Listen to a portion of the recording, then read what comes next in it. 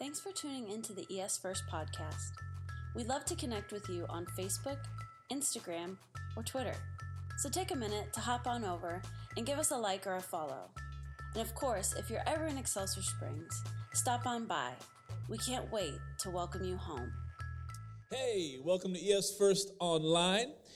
We are a Bible-believing church. We believe the Bible is the Word of God. Is it effective for our lives in every area? And we believe that Jesus is who He says He is, that He is alive and well today, and He is working in our lives. And as we work in the Word of God, we believe that God is speaking to us by His Spirit, moving in us, through us, guiding us, directing us, and so that's who we are. So if you're joining here today, if you're a regular attender, and we welcome you back. If you're new, hopefully we find a place where you can experience God in a real way for your life. So we're having church online because of the Rona. The Rona has invaded our space, but not our church, but the world. And we are excited to bring some tools to you and meet with you in your home or in your car or whatever you're doing. And so welcome. So today I'm going to talk to you a little bit about Jesus and living a miraculous life. So today I want to take you to the book of John. The book of John, and we're going to go to chapter 15, verse 9 through 12. Read it here out of the NIV. It says this: "As the Father has loved me, so I have loved you. Now remain in my love, and if you keep my commands, you will remain in my love, just as I have kept my Father's commands, and I remain in His love. I have told you this so that my joy may be in you and that your joy may be complete. My command is this: love each other as I have loved you."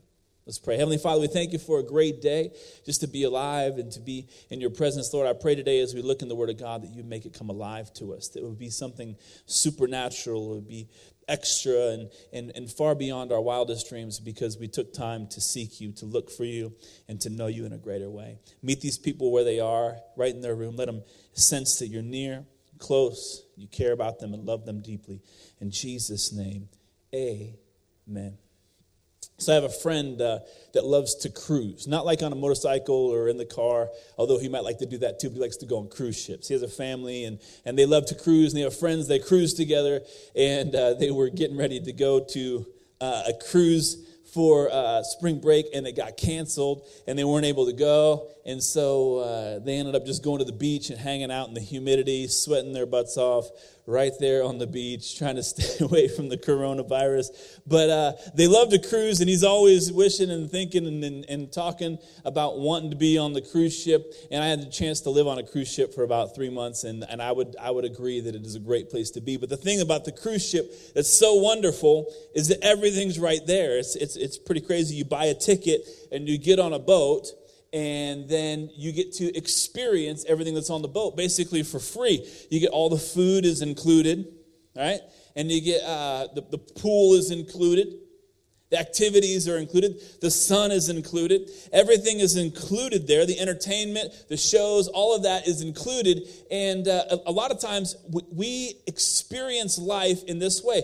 We want a ticket to something, but we don't always experience the fullness of what is actually present and available. Could you imagine if he were to get on the boat, everyone in his family, and they were to give the ticket, and they would go to their room and just sit in their room the whole entire time? The boat sails around the Caribbean. It stops at island after island. It goes to the most beautiful places, and they just sit in their room because all they did was buy a ticket. No, see, when you go on a cruise, you get all of it with the ticket. And so the same thing is true of this. Like when it comes to the miraculous, when it comes to God working in our lives, the greatest miracle in your life and my life is that Jesus saved you. Is that, you prayed a prayer, you believed on God, and your life shifted from worrying about yourself, thinking about yourself, to following after God, and things begin to change. The Bible says that when we came to God, that we went from old to new, that the old has passed and the new has come. It's like a ticket to heaven. It's a ticket to a God kind of life. But unfortunately, many Christians, you maybe, me, from day to day, depending on what's going on, we live like our ticket is just for us to someday get to heaven, to someday live in a new life, free from the coronavirus, free from troubles, free from problems, whatever that is. And we miss out on the fullness that's available to us every day. See, we start with a miracle. We start with the miracle of salvation, newness of life, completely becoming new, and living in forgiveness. But we miss out on the fullness. It's like we get on this life journey of being a Jesus follower, and we just go to our room, like on a cruise ship, and we just sit there and just waiting for the cruise ship to end. And we get to go to our destination. But unfortunately, that's not the way it works in our life. We live far below what God intended for us, because God actually intended for you and I to live a life of miraculous, live a life of the supernatural, live a life of more than just day-to-day grind. And my dad often talks about the wisdom of man, and probably he'll have a sermon about it, but he talks about how we're constantly looking for these natural answers to supernatural things, that God has given us the ability to live at a higher level. So the greatest gift, I think, that the Bible talks about is that John 3:16 says, "For God so loved the world that he gave his only son." That God so loved the world that he gave his only son. And that only son came and he died on a cross so that if we believed in him, that we would have everlasting life. Everlasting life. We all know that's John 3:16. It's on everything. We've heard it before. It's probably the first verse that you probably memorized as a child. But that is that God loved, and so he sent the miracle of salvation. Now here's Jesus. He's at the end of his life, just before he's crucified.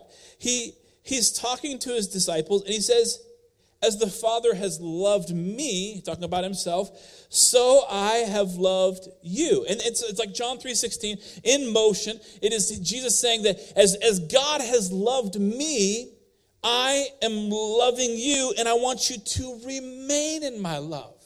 Remain is an everyday thing. It's not just a salvation one day, now go stay in your room until I come and get you. It's an everyday action of miraculous life that is available to us. And he says, if you keep my commands, you'll remain in my love. If you keep my commands, you'll stay there. So sometimes as humans, we feel like, I don't feel loved. Maybe it's like, I don't feel like my spouse loves me. I don't feel like my kids love me. I don't think anybody around me really cares for me. I'm living this life, and I just feel alone. Right? And sometimes we feel that same thing about God. We're like, does God really love me? Does God care about me? Does he want me in his life? And he says, if you keep my commands, you will remain in my love. So those times where we feel like we've gotten away from God's love, we got to ask ourselves, are we keeping God's command? Here's the thing. What is the command? Actually, at the end of this passage, he tells us, he says, if you keep my commands, you will remain in my love. And this is how I have I have kept the Father's commands, and I remain in his love. This is how I do it. I have told you this so that your joy could be full, overflowing. That you could be happy, that you could experience a joy that nobody else understands because you keep this command. He says, and so I want to be clear with you, and I want your joy to be complete. He says, my command is this. Love each other as I have loved you. You see, we want miracles. We want supernatural things to happen. We want extraordinary things to happen in our lives. And salvation is that. It's a ticket to this life of living in supernatural ability, power, and experience every single day of our life. And so Jesus says that you experience this miraculous life by loving each other like I have loved you. That's the ticket. It's the ticket to living the life that God wants for you. It's interesting that many of us are content to live a life without love. And so it's not a suggestion. It's not like a take it or leave it. Well, you'll do better in life if you learn to love each other. You'll experience more of God if you could just love each other a little more. If you could just get along. It's not some kind of take it or leave it thing. It's actually the command. It's like the one thing. It's like, if I could leave you one thing to make sure that you do, it's this: love each other. Love each other. What's the standard? Love each other the way I have loved you. And actually the next verse, which I didn't read, says, greater love has no man than this, than he lay down his life for another person. We hear that quoted a lot, but are we willing to live love like that every single day? And I'm here to tell you that if you'll live like that, you'll experience the power and supernatural experience that God has for you, much like the cruise ship, full of food, full of entertainment, full of activity. I mean, have you seen some of these cruise ships? You got slides, you got golf, you got entertainment, you got tons of stuff everywhere. I mean, you should want for nothing on a cruise ship, and in your life, you should want for nothing. That God should be fulfilling your life because you are walking in his supernatural love. It's not a take it or leave it. It's actually a command. I'm actually glad that God commanded it. I'm glad that Jesus took the time to go, I want to be very clear with you. This is the command I give to you. Because that gives you a clear destination. It gives you a clear point. What am I supposed to do? So every day in your life you go, well, I don't know how I'm supposed to respond to this thing, or how I'm supposed to approach my boss, or how I'm supposed to approach my spouse, or how I'm supposed to interact with my kids, or how I'm supposed to move forward in my life and grow and develop my talents, or to be what I feel like God has called me to be. And the answer is to let it be saturated with love. Now, here's when love is really working. It's when it's tested. It's when it's tested. When your life comes to a halt because of issues, circumstances, pressure, are you the person who is loving? Who's loving? And I mean, we have a life that's full of complaining. It's full of justification. You can get on social media, you can vent your stuff, and people go, oh, yeah, that's so stupid. I mean, for sure, I can't believe that happened to you. We look for somebody to kind of patty cake us about how it is that we're justified in this situation not to love. But actually, God says, I want you to love. When the pressure's on, I want you to love. When it's tough, I want you to love. When you don't feel like you're being compensated, I want you to love. When it's not fair, I want you to love. And this is how you remain in the miraculous. That's what he talks about. Let's look at Ephesians. Ephesians chapter 4 actually gives us insight to this. Paul is telling us, he's giving us a look at how us together as Christians, as believers, whether we're quarantined or not, are supposed to operate with each other. And here's verse 15. It says, instead, speaking the truth in love. How about that? Just speaking the truth in love. That's first step. We will grow to become, in every respect, the mature body of him who is the head, that is Christ.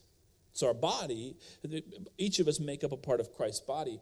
We become mature together, reflecting Christ. And he says, from him the whole body is joined and held together by every supporting ligament, grows and builds itself up in love as each part does its work. Now listen to that again.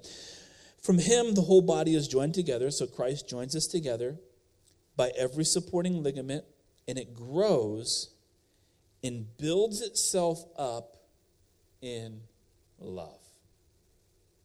You grow and build yourself up in love. As a matter of fact, the word there, in other versions, it says edify. Now, edify is kind of a word. We understand it a little bit, but we use it for buildings. We call it edifice. It's something that's constructed. Edify is building up. But actually, if you go back to the Greek language, one of the key words it talks about is to be charged. It's like energy that happens. And actually, when you operate in love, you charge yourself and you charge others. You charge them up. And they become like ignited in a way that they live in a miraculous life. They live full of the Spirit. They live full of the supernormal. And here's the thing that we want to have happen. We want all of us to do our part to grow in this love so that we charge each other up. charge each other up. Now, you may be quarantined or you might be self-quarantined. You might be just staying away from all of humanity. You're just trying to find your space in this whole thing. And you think, I don't have to love anybody right now. I don't even see anybody. I mean, come on. But you may be here with your kids. Love may be tested right now. You may be there with your spouse right now. Love may be full-on tested. You guys are both working at home, fighting over the broadband width. You're trying to figure out what you're going to do, who's playing what game, why you can't get on to do work.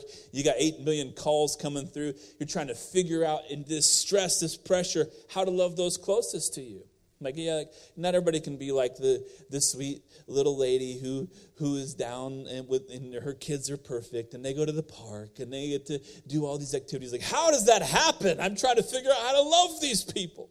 You're trying to figure out how to love your boss who keeps calling you 8,000 times trying to figure out what we should do today and tomorrow. And you're like, can you just figure it out? You're the boss. I'm trying to work from home, do what you tell me to do. I don't even know.